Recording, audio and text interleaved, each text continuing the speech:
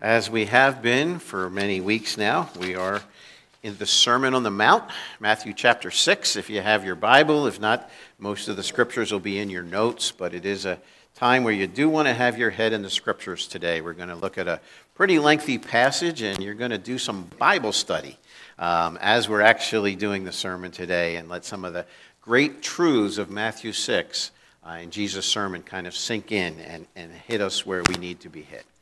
Let's pray. Father, I thank you that you are the God of all comfort. You are the God who brings perspectives in a world that is just without perspective, and that you show us through your word what you are doing behind the scenes very often at times where we seem confused, disillusioned. And Lord, I pray for the heart that is the most filled with worry and anxiety this morning, Lord, that you will lift each of us up. Help us to see that you are a God who can be run to, who can be depended upon. And Lord, as we do that today, I pray that you will be glorified. In Jesus' name we pray. Amen. As we've been looking at Matthew 6, last week we looked at the storing up for yourselves treasures in heaven rather than running and pursuing the things on this earth. And it's important in this passage that we're going to look at that we see it in the big picture. And part of that big picture includes everything that we spoke about last Sunday in the context of worry and anxiety. Now, there are some people who would like to say, well, I don't worry about anything. You're a liar. Everybody worries about something. Some of us, it's debilitating at times. There are times where the worry and anxiety can overwhelm so much that we don't know that we can even move forward. That getting out of bed is difficult because we know what is on the horizon or what we think might be on the horizon, and that becomes part of worry. And then you hear a sermon about worry, then you worry about your worry. And you get guilt. I'm like, I'm a Christian. I shouldn't worry. I shouldn't have anxiety. And I don't want to be that guy that makes anybody feel guilty or shame. Because this is the part of being in this world. Worry and anxiety will affect us. And usually there's some well-meaning Christian who comes along and says, well, don't worry. Don't you feel better after that? It's sure. It's kind of like when you go golfing and somebody tries to tell you how to swing. Oh, Rick's here. Hi, Rick. It's like, you're not helping me. I'm thinking too much. I can't get my swing down. I don't want to be cliche and just tell you, don't worry, Jesus loves you. But I do want to tell you, we don't need to worry because Jesus loves us. And there's a whole different way of looking at it. And often in life, the growth that we have is not where all of a sudden we say, oh, I'm not supposed to worry. Got it. No problem. God in his grace incrementally grows us very often. And that we may not see total victory. It may be a battle. But we see that there is incremental growth. And that I'm finding something new about the Savior that I can hold on to a little bit tighter today than I could yesterday. And that's helping me a little bit more. And I'm hoping as we look at Jesus' words today, we don't hear anything cliche. We don't hear anything simplistic, but we hear a loving Savior that is reaching out and giving us those things that can set our heart at ease. That even in the most difficult of circumstances that we have no clue of, even when it seems like everybody's against us, wherever I turn, I can't make this person happy. They're not happy. And I don't know the future. And I look at what's in my hand right now. There's not enough here to get me there. And then we worry and have anxiety. And Jesus brings to his kingdom children these precious words that sometimes often are not fully understood in all of their context. And I want to unwrap that this morning to see that Jesus takes us on a journey and gives us some guidelines, a path to follow to begin to relieve the anxiety and worry that can come if our hearts are not in the right place. So as we As we looked at what we've been seeing before, this is kind of the outline of the sermon. If you've not been with us, you have it in your notes. Last week specifically, we were talking about our choice investment, making a choice for the kingdom of God.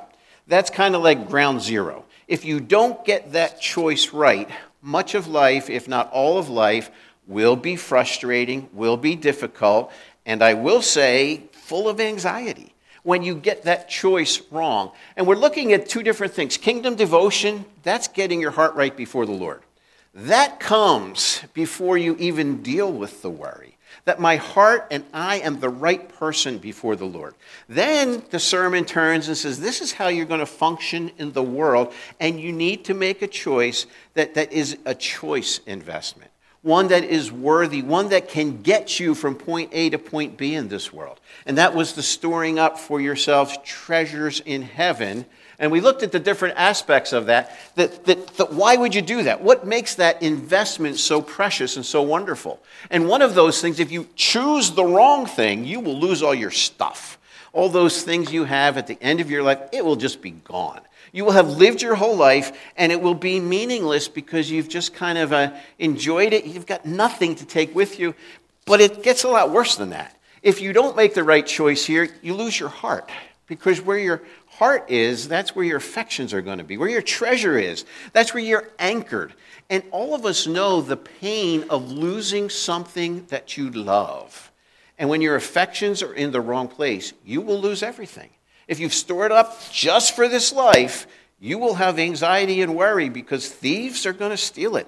It's going to evaporate. Even though you love it dearly, it will be gone. And your heart will be a shipwreck. But the danger 3 was you're going to lose your mind. And some of us are there for different reasons. But this kind of losing your mind is that you're not single-focused on the kingdom of God anymore. You find yourself divided. What about this and what about that? And you're just in a frenzy, and you can feel the anxiety and worry starting to come in. And then finally, the 4th danger was that you lose your will. When you make the wrong choice, eventually you are a slave to sin. You're a slave to worry. You're a slave to everything around you, to people, to their approval, because this is where the treasure is. You're not a slave voluntarily to the Lord who can fill all the needs. If you make the wrong choice, then you lose your will as well. This is a heartache of a place to be. And if you choose this earth as your focus, you will have nothing but fear, anxiety, uncertainty. You'll have a heart that aches because you're going to try to fill it with more stuff. And your heart was never made to be fulfilled by stuff.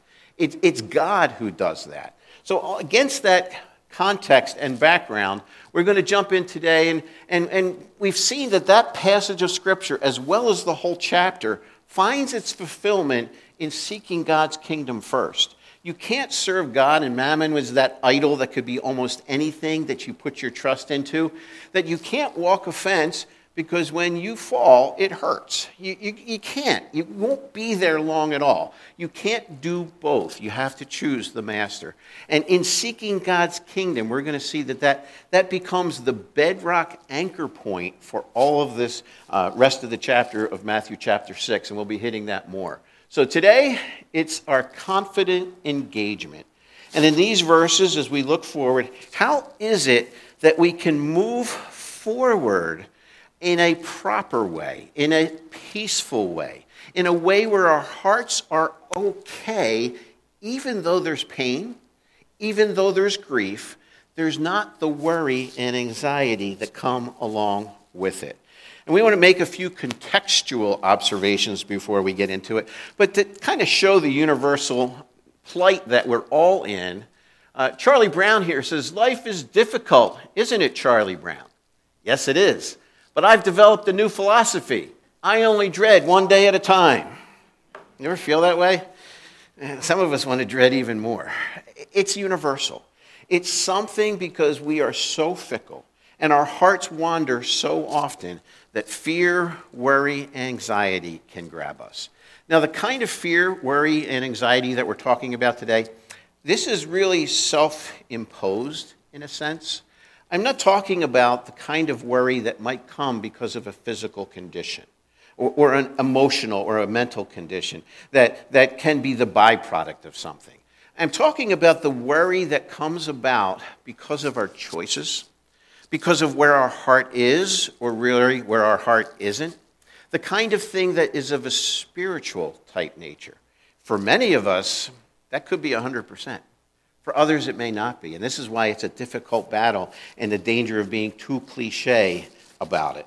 But what I want you to do as we get into this sermon is kind of sit back a little bit, picture yourself on that hillside, listening to Jesus. And you just heard the verses that we spoke about last week about laying up for yourself treasures in heaven, but not on earth because of the moth and rust that can corrupt it and all of those issues. And as you're listening, you might say, well, I don't really have a problem pursuing this world's wealth because I don't have it. And I'm not one of those that is pursuing relentlessly things as my idol, so I'm a little bit off the hook. Or you say, that's not me necessarily. I don't feel myself being drawn that much. But for me, it's more about worry about necessities. Making ends meet. Having all that I need for the rest of my life. So it's not like I'm pursuing riches, but you're sitting there and you could be thinking a little bit, that's me. I see the grandeur of heavenly treasure, but it's all well and good. I can turn my back on pursuing wealth. But what about the stuff I need? I have a family that I struggle to provide food for, clothing, shelter. What does this say to me? And in one essence, the treasure here on earth and seeking stuff and putting your trust here, that's kind of like the front door attack of Satan. That he'll come in and say, okay, I want you to pursue this. But when it comes to worry, anxiety, that's like the back door attack because it's quiet. It's in the back. It kind of undermines you. In fact, you can have a lot of that without anybody even knowing it. If you're pursuing an idolatrous way, kind of looking after stuff in this world, chances are people around you are going to know that. But sometimes the worry and anxiety, to a point, can be buried underneath. And Satan will come in and undermine and say, okay, you're not pursuing riches, but you're going to worry about everything else. You're going to find it difficult to trust in the Lord. So as we think about this, you place yourself at the sermon, and the short answer for all of this is pursuing earthly treasure dethrones God through idolatry. But what happens to most of us is that worrying about earthly needs dethrones God through distrust. So that in either way, he has become less than who he is. That he's been brought off the throne, and we've put something else in the place there. Loyalty to kingdom values puts a stop to the tyranny of earthly cares, whether it's the pursuit of endless accumulation or the frantic, faithless worry even about the essentials that we need.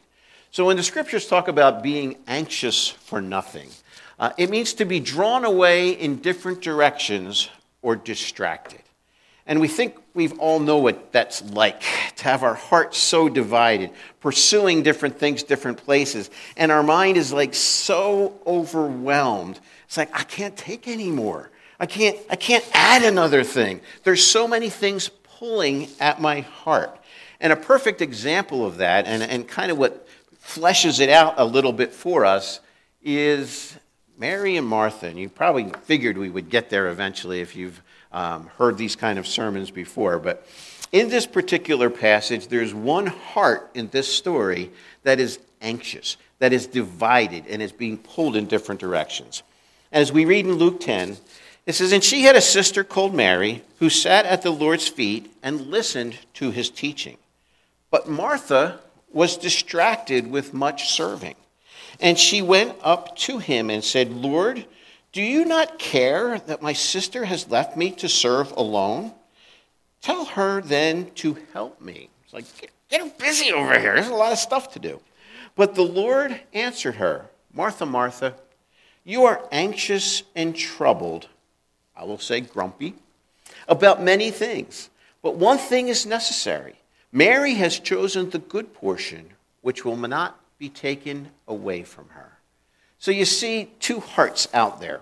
Both in the same situation, both having the Lord there and both wanting to enjoy and have the best time with the Lord possible, but one anxious heart is pursuing it distracted and worried about all the details and all this. What if this doesn't happen? What if we run out of that? What if this isn't clean enough? And all those what ifs, while you have another who is like, Lord, you are the most important.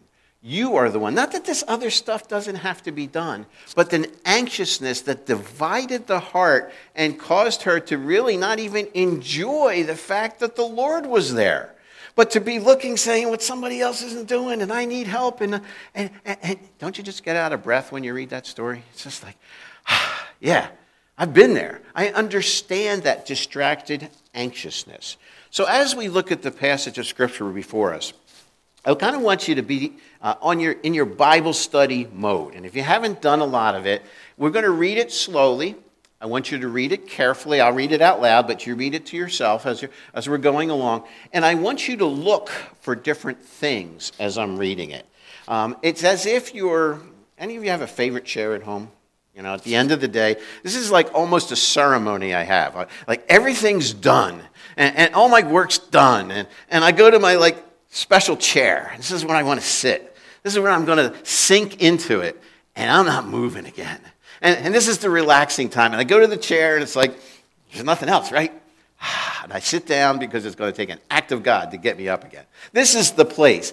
I want you to sit there.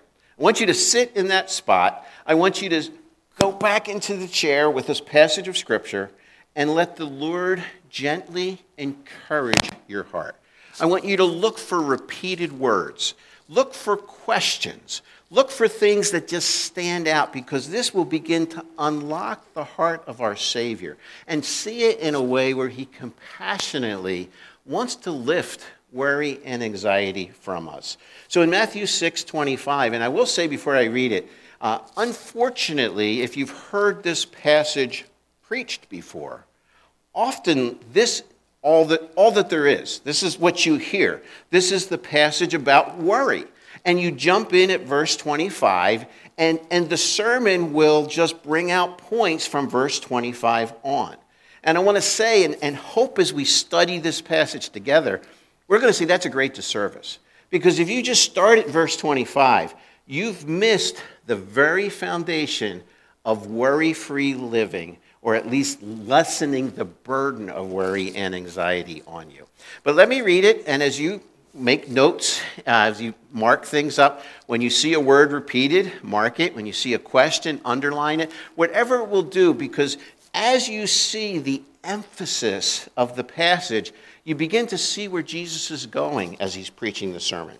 So in verse 25, therefore, I'll give you a hint, it's a big word, I tell you, do not be, or literally in the Greek, stop being anxious about your life, what you will eat or what you will drink, nor about your body, what you will put on. Is not life more than food, and the body more than clothing? Look at the birds of the air. They neither sow nor reap nor gather into barns, and yet your heavenly Father feeds them. Are you not of more value than they? And which of you, by being anxious, can add a single hour to his span of life? And why are you anxious about clothing? Consider the lilies of the field, how they grow. They neither toil nor spin. Yet I tell you, even Solomon in all his glory was not arrayed like one of these. But if God so clothes the grass of the field, which today is alive and tomorrow is thrown into the oven, will he not much more clothe you, O you of little faith? Therefore, do not be anxious, saying, what shall we eat, or what shall we drink, or what shall we wear? For the Gentiles seek after all these things, and your heavenly Father knows you need them all. But seek first the kingdom of God and his righteousness, and all these things will be added to you. Therefore, do not be anxious about tomorrow, for tomorrow will be anxious for itself. Sufficient for the day is its own trouble. Spurgeon called these the Trinity of earthly cares, food, drink, and the welfare of the body. Those things that kind of encompass all of the things that we worry about. But as we read that passage, there's certain things that kind of pop out where we look for repetition and for some key words in there. And hopefully, as we read it, you noticed that anxious appears 6 times. It's a big deal, this divided heart that's all over the place. But life shows up twice, body shows up twice, so that this anxiousness is kind of rooted in the things that pertain to this world. We're going to see at the end, seek is in there twice. So what I seek's got to play probably a role in what's happening. And as you look at, he also says, I tell you 2 times. Now, if you're a parent and you're talking to a child and you want to get something across, let me tell you. Then as you're saying, let me tell you. You want them to know that you're telling them something, even though they know that you're telling them something. But when you tell them that you're telling them something, it's because you're really telling them something. And you want it to sink in. And Jesus is saying, obviously he's telling them, but he's saying it in a more personal way. I'm telling you. So kind of tuck that in your mind as well, that there's something here that he really wants me to listen to. Something I need to hear perhaps over and over again, because this is the first time that I hear it, probably won't sink in. And that's why parents repeat things like, I heard you say that. Well, the parent's like, I know you heard me, but I know you didn't hear me.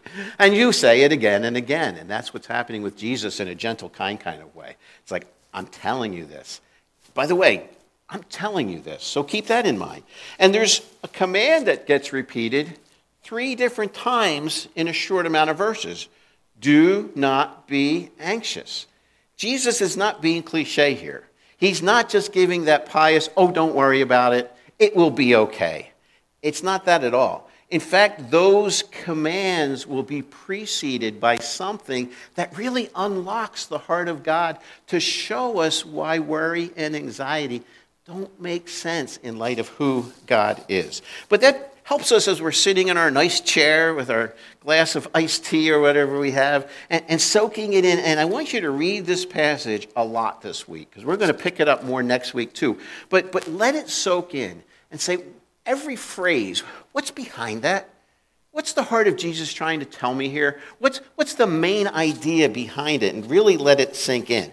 But one of the huge things that is there is the word therefore. And hopefully you saw it all 3 times.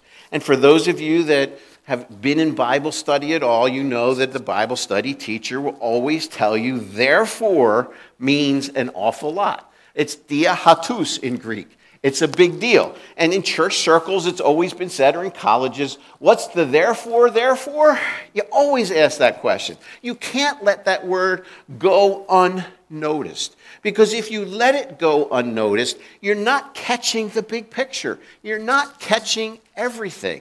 So as we look at that word therefore, I want to give you a couple ideas how important it is and what it means in our discussion about worry and anxiety. So therefore, first, it moves us from an explanation or teaching to what the explanation means or how it applies. It's important. If you know what just was said, this is going to be important outgrowth of it. It's something that you're going to need. What it means. So it's going to unfold something. It carries with it a little bit of a magnifying glass that takes a bigger idea and zooms into an important aspect of it.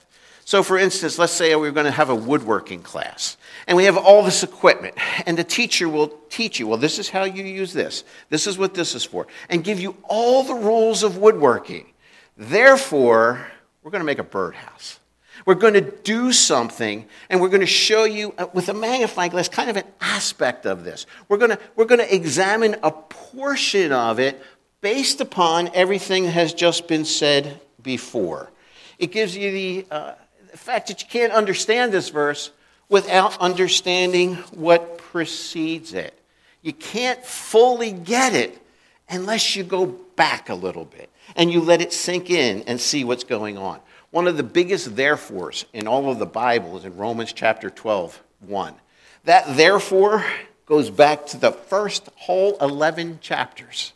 It's like you're not going to get everything and understand the importance of Romans 12:1 until you really get a hold of Romans 1 through 11. That is a pretty big therefore. It makes a big difference. And Jesus, by saying therefore, wants to get your thoughts going. Before he calls us into action, he wants us to think. He wants us to meditate and see what's going on. What is the therefore that is so important?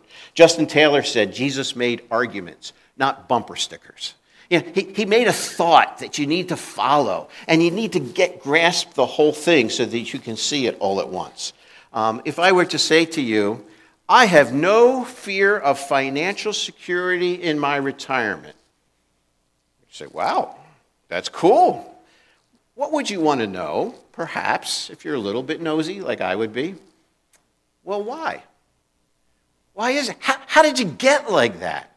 Well, I say to you, well, back in 1997, there was a small little startup company called Amazon, and it was $18 a share. And I invested $10,000, and now it's worth $12 million. And you would see that returned an investment of 120,000% or something, I think it was. Well, I did that, therefore, I have no fear in retirement of financial security. That therefore says a lot, because where I am now is only going to be because of what went before. And what went before is extremely important. If I were to say to you, because I am doing blank, and we'll fill it in, today, therefore, I will know God better tomorrow. Whoa, I'm going to know God better tomorrow than today? Will you want to know the therefore? You'll say, well, what is it? What am I going to put in that blank? What is it that's going to give me that glimpse into God so tomorrow I can confidently know him better than I know him today?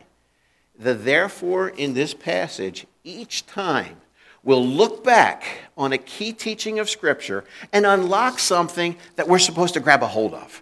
And in the context of worry and anxiety, the magnifying glass is there. These other truths are big and huge, and they affect all of our life. But Jesus is going to bring them in and saying, you know what? If you do this, look back, you don't need to worry. This is true. You don't need to worry. In fact, this is true. You don't need to worry. And gives us kind of a threefold walk through peace and security. So we're going to look at that flow. And this is kind of big picture today. Next Sunday, we're going to take it into a little bit more specifics. But think of it this way. The first section we had already looked at is a whole unit about choosing a kingdom treasure house. That's the beginning, and it's linked by a word and you'll see it. All these things come together, and that's getting my treasure house. It's not verses 1 through 18 linked by and. And that's my devotion to God. But in 19 through 24, it's about choosing properly the master of my life. Who is it that I will follow above all else? Therefore, I tell you, do not be anxious about your life. It looks back, and based upon a proper choice, I don't need to worry. So everything about making the correct choice of my treasure house is the very beginning of getting rid of worry and anxiety. If I look back and I get the master correct, if I dedicate myself to seeking him above anything in this world, I am on my way to understand how to beat worry and anxiety. And that's a big therefore. And as the flow goes on, the next portion of Scripture, it's a unit that's adding additional kingdom reasonings to the argument. You get your choice right, then you listen to the things you're being told by Jesus, and you let his reasonings sink into you. And when that begins to happen, you get another therefore. Therefore, do not be anxious, saying, and then we'll look at that in more detail, looks back and based upon proper reasonings, I don't need to worry.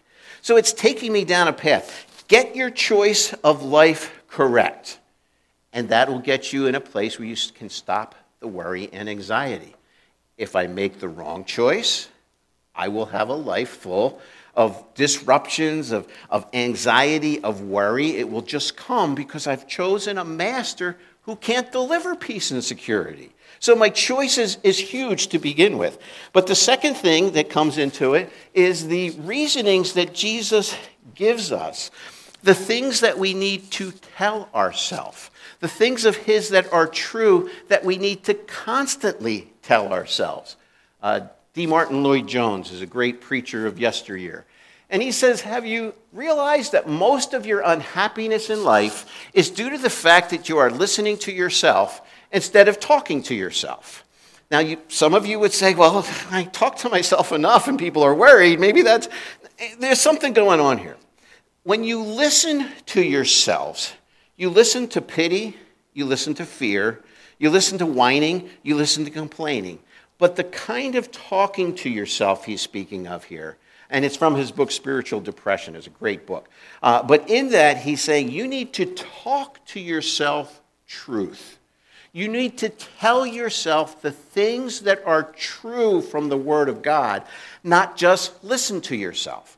Now, I'll give an example that some of you can probably, it's kind of a confession of my own, but you'll probably relate to this. Have you ever been at a church function and there's a lot of work that needs to be done, a lot of breaking down of stuff, and chairs that need to be put away, and tables that need to be put away? So you start, and you're just a servant at heart, and you just start working, and you're putting the chairs away, and there's a few people in the church who are like standing right in your way, talking to somebody. And they're just talking away, and you're serving the Lord humbly, but in your heart, you're saying, why don't you get to work? You bum. Why am I doing all this? And I'm doing all this work. And it looks from the outside, you're the humble servant, you're doing it all. But inside, you're complaining, kind of like, Martha, why isn't somebody else helping? And inside, you're listening to yourself. And you get more and more frustrated, and you go out to the car afterwards, and like, you believe all those people that didn't help?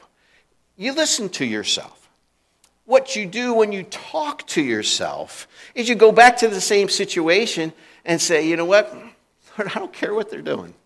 I'm putting this chair away for you. In fact, if they leave more chairs out, there's even more chairs I can put away from you. And it becomes about you and the Lord, not you and what they ought to be doing. You see, that the listening to yourself will always lead you down the wrong path. It's kind of like listening to the friend that has bad advice. You go to somebody because they're going to tell you what you want to hear, but what you want to hear really isn't the right thing anyway.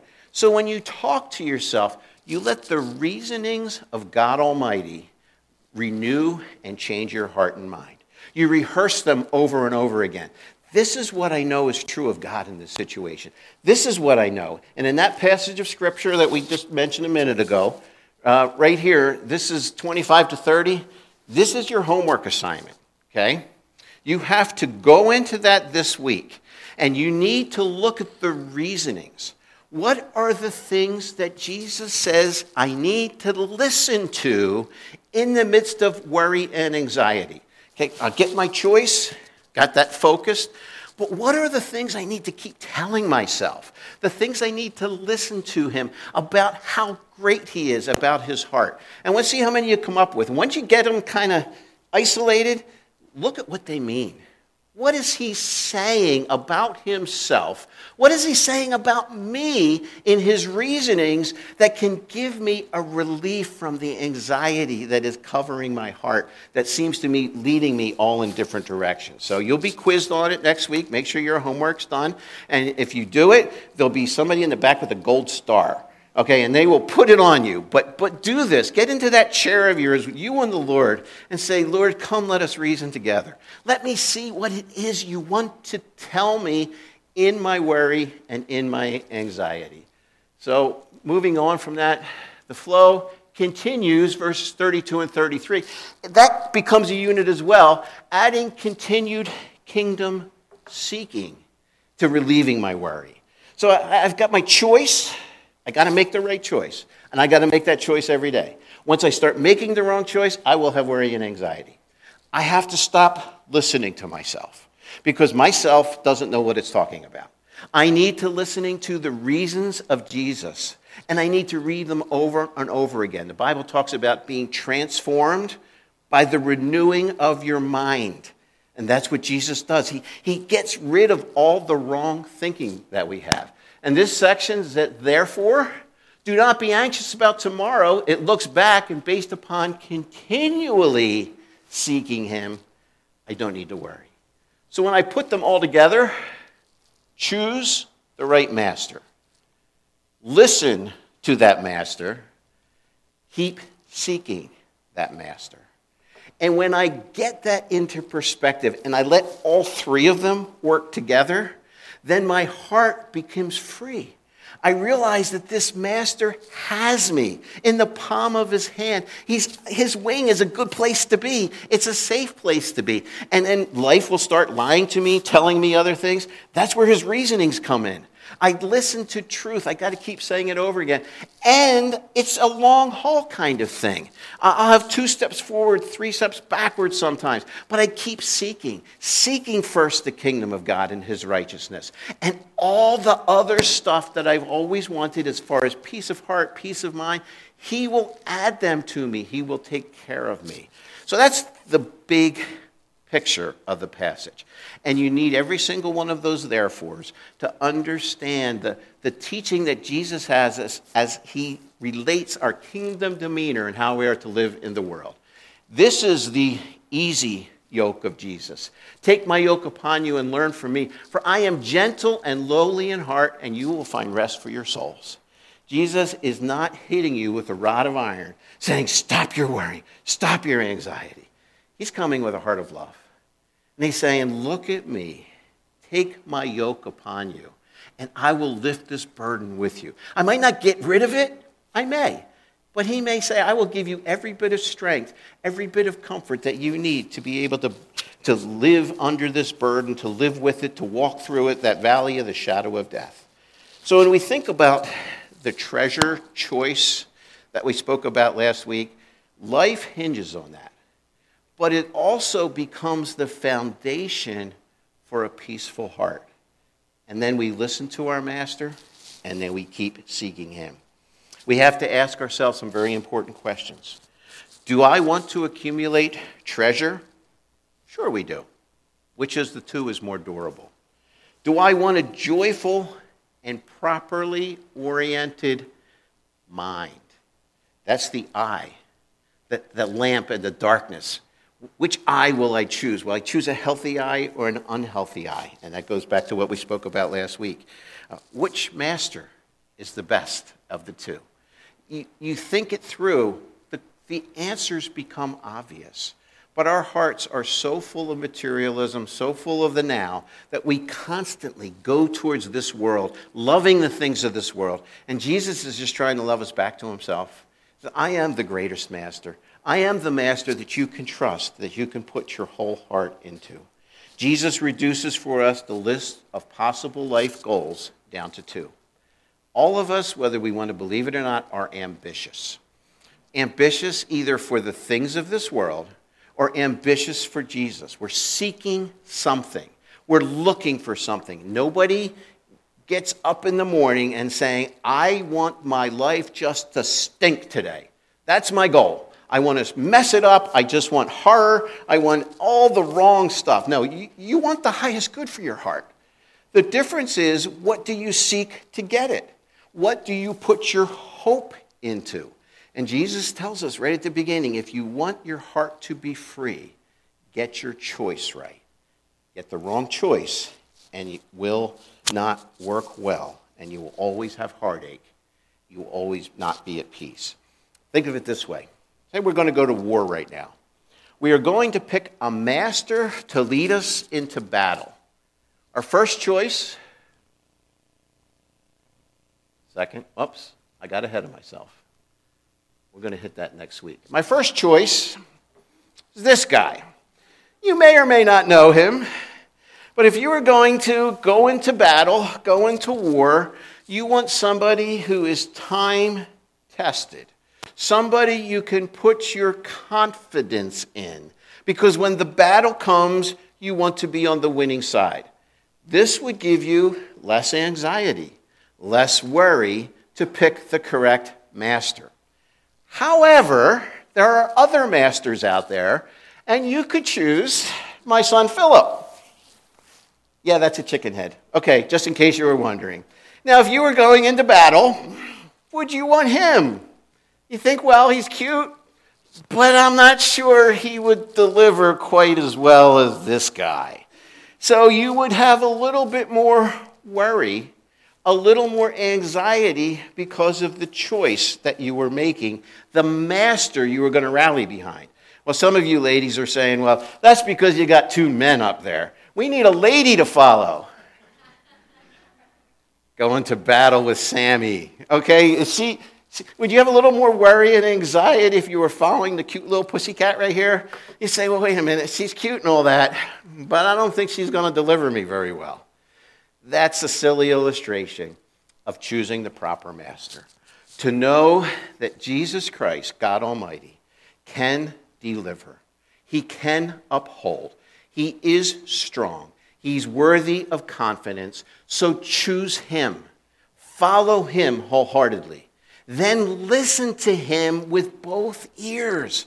Understand what he's saying and keep talking to yourself about it. Keep rehearsing it because your heart forgets quickly.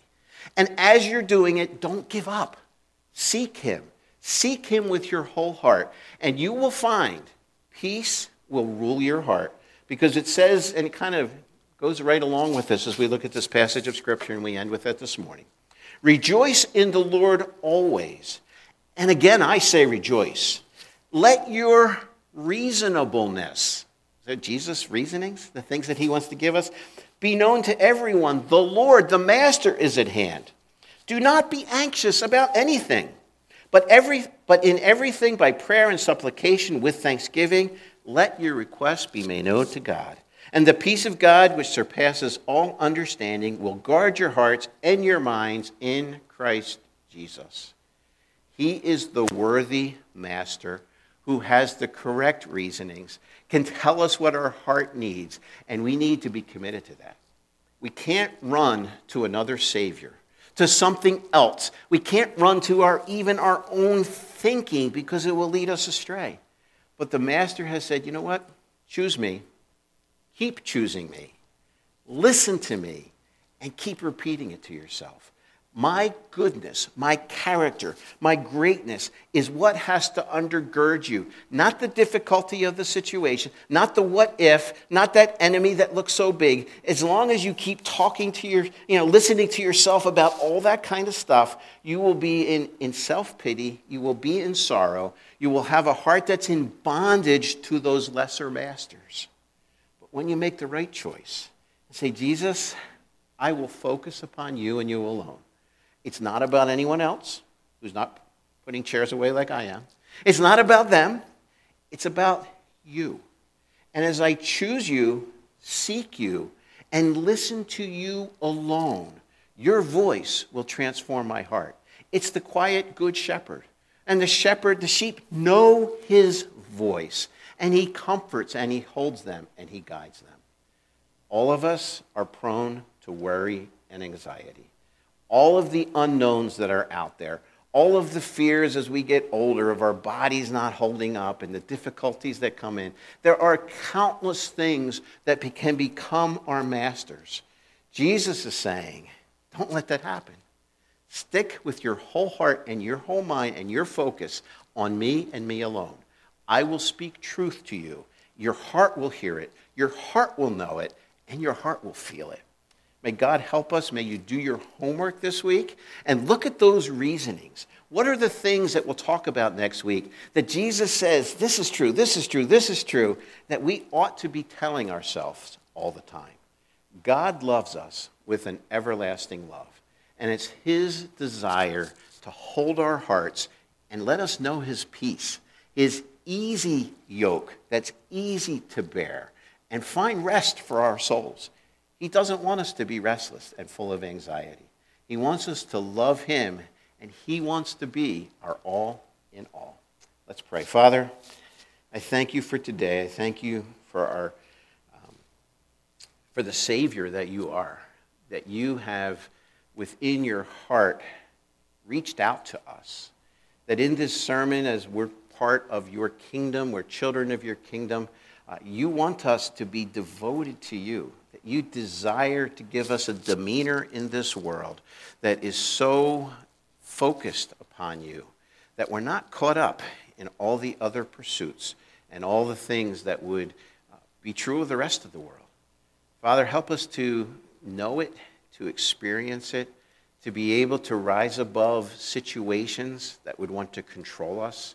Lord, help us to give it all over to you, to listen to what the King and Master, you, tell us. Father, deliver us from our weaknesses. Help us for the times where we just wallow in our own pity. We listen to the wrong voices. We fret. God, help us to rise above all of that and to see you as the grand master who loves and protects and cares for his sheep. Father, we love you, and I pray that you will fill our